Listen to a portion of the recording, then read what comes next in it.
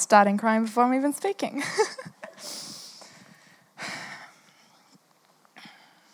Father God, thank you that you've anointed these words.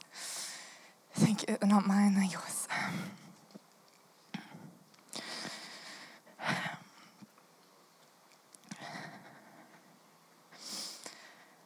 I want to start with an image. And this is an image taken and adapted from the book, Cry of the Wounded Land. Close your eyes and think of this.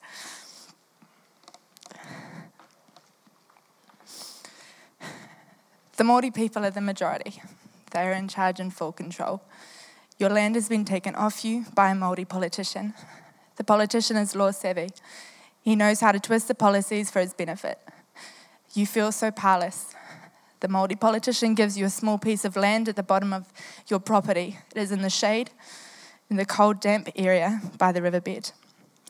He lets you and your partner live in the little shack. He says you should be grateful. You get angry and demand legal support. But the courts ignore you, laugh at you, stall you, and then refer you to another court. You run out of money to fight. The Māori politician understood the court system. You didn't. You just want your land back. Soon your life is consumed by fighting to get your land back. You lose your business and become depressed. Not long after, you die an early death, sick from heartbreak, the cold, and the damp. Now, what do you think happened to your sons?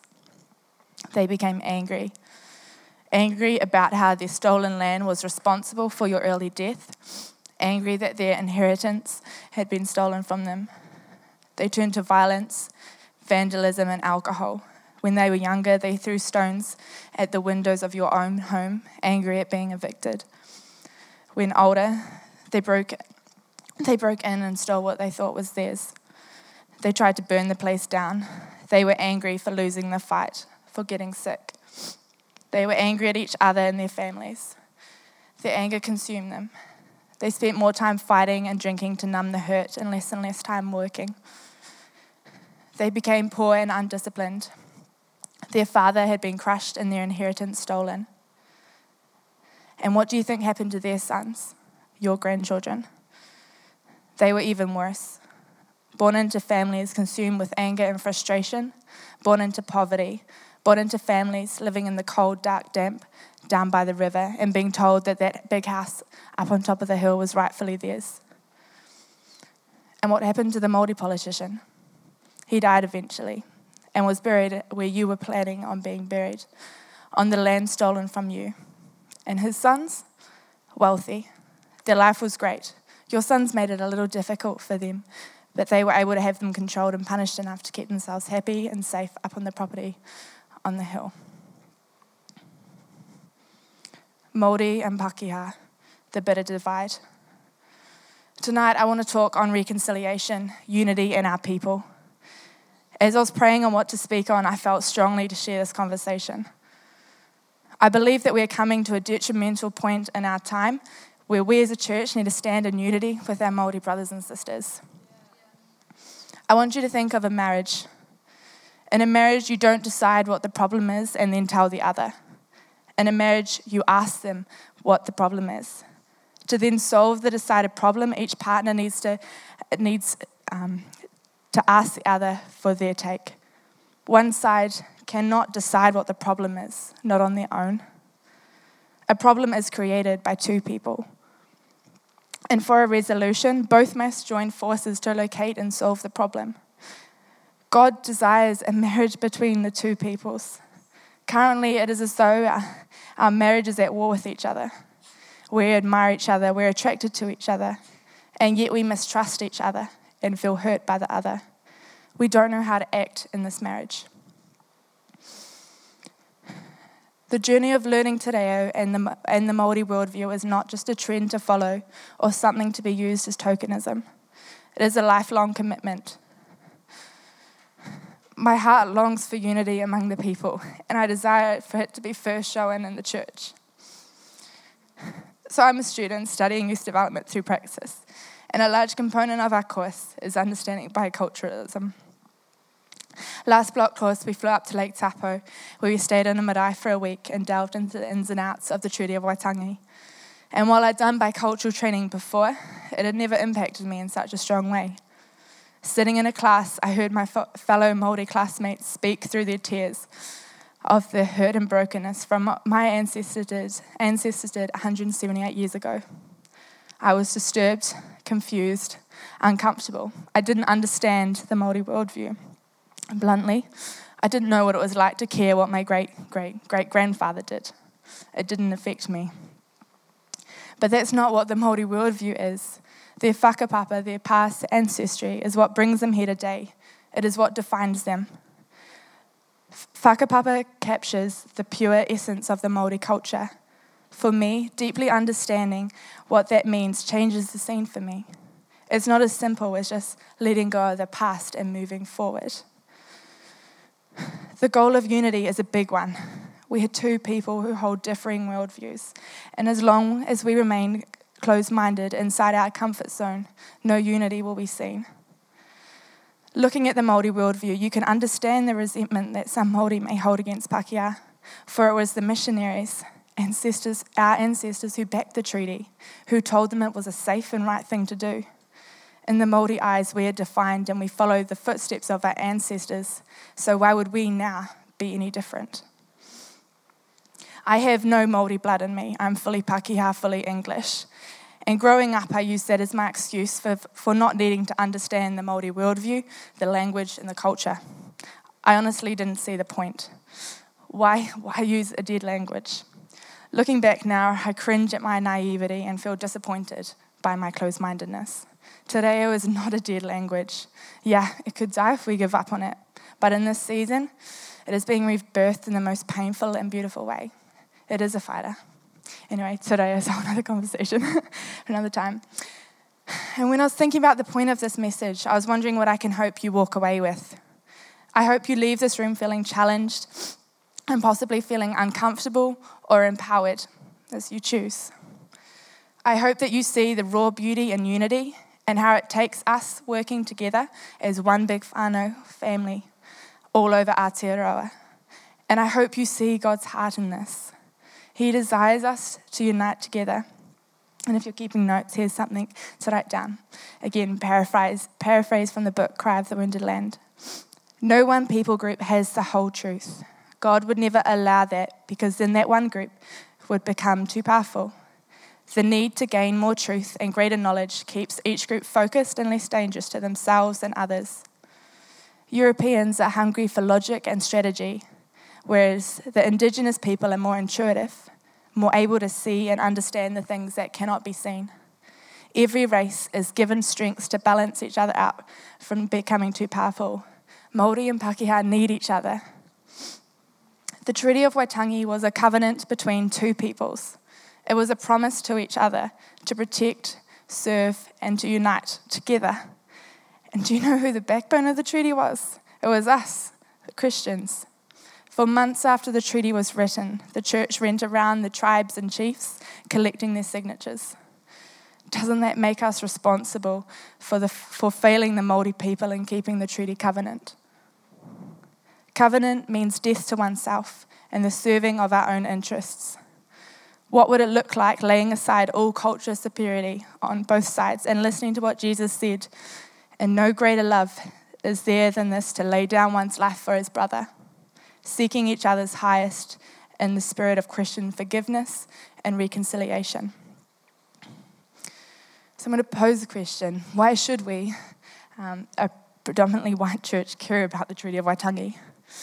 It is a question that, again, I was challenging myself with earlier this year. And it was fascinating when I found in the Bible something that sort of related to it. So in Joshua 9:10, beginning in the story of the Gibeonites. So long story short, the Gibeonites had heard what Joshua had done to Jericho, and they decided that rather than fight in war, they would submit and offer peace. They dressed up in rags and presented themselves in front of Joshua, saying that they had come from afar and want to sign a peace treaty. Joshua agreed, and they, the two parties, signed a covenant before God. The Gibeonites became neighbours. Now fast forward 400 years, where we find ourselves in the book of 2 Samuel chapter 21, where there's a famine during the reign of David. It has been going on for 3 years. David cried out to God, asking why this was happening. And God replied, saying, "It is on account of Saul and his bloodstained house. It is because he put the Gibeonites to death." I want to sit on that for a moment. Here we are in New Zealand, 178 years since the Treaty of Waitangi was signed. Two parties making a promise in the presence of God. That promise was not kept. We, the Pakeha people, let our Māori brothers and sisters down. And currently we have some of the poorest mental health statistics in the OECD countries. There is poverty in 1 in 7 New Zealand homes, and 27% of children live in poverty. Dare I say, we could compare these statistics to that of a famine. We say that because this is a story from the Old Testament, the wrongdoings don't stand anymore because Jesus died forgiving all of their sins. And yes, I do agree with that, but I believe that the land still cries out. The Bible mentions the land as a feeling thing many times. It speaks of the land leaping for joy, clapping its hands and singing. And when the land is feeling that way, the people are happy too. It also speaks of the land being subjected to frustration and groaning, aching under the pain of the fallen world. So wouldn't it make sense that under the dishonor of the treaty, the land cries out in sadness? Can we expect to see a massive move of God through our country when we are not honoring the treaty or covenant our ancestors made before him? The next question is how? How do we begin honoring that treaty? I want to make clear that this is a journey, and simply that all that matters is that we don't stop walking it. I don't have all the answers or know all the right things to do, but I know a place to start. Begin first by simply saying the Māori names correctly. A name means a lot. If you feel challenged to continue exploring this journey, I encourage you to start conversations with the tangata whenua, the people of the land, and the Māori, and talk to each other too. Talk to them and spend time standing in their shoes. And if you want to take it further, there's free Te Reo classes held all over Christchurch. I'm beginning one next year. God desires for us to be in marriage with each other, both on the same level, giving of each other's strengths, covering of each other's weaknesses. I want my church to be a safe place for future Māori young people. I want to see a value system consciously in line with the treaty. I want to hear songs and te reo being sung out from our building. God wants us to be hospitable people. My home is your home. This is just the beginning. The ball is in your court now. It is up to you with what you want to do with this. Thank you for listening to that part of my heart. And I just want to pray, and I want to pray for everyone, but I really want to give an opportunity for those that feel really convicted to be able to stand and commit to a response and continuing this journey of te reo and learning the Māori worldview and reconciliation with the Treaty of Waitangi.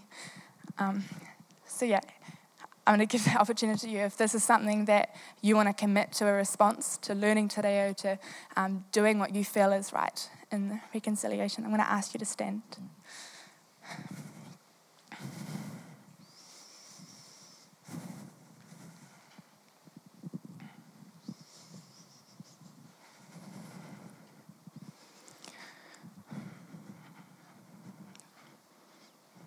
Father God, thank you for this space tonight. Thank you for the beginning of this conversation. Father, I just declare that you'll just come onto each of us and just speak and show us what our individual part is, to bring us as a family, as a whānau together as one, to continue and possibly reach that reconciliation that so desperately is needed, Father. I thank you, Father, that we've been made each unique, every race, every culture, with beautiful and special and needed parts and talents, Father. I declare this church, this home, to be a place where we can all come as one, where we can unite and feel at home.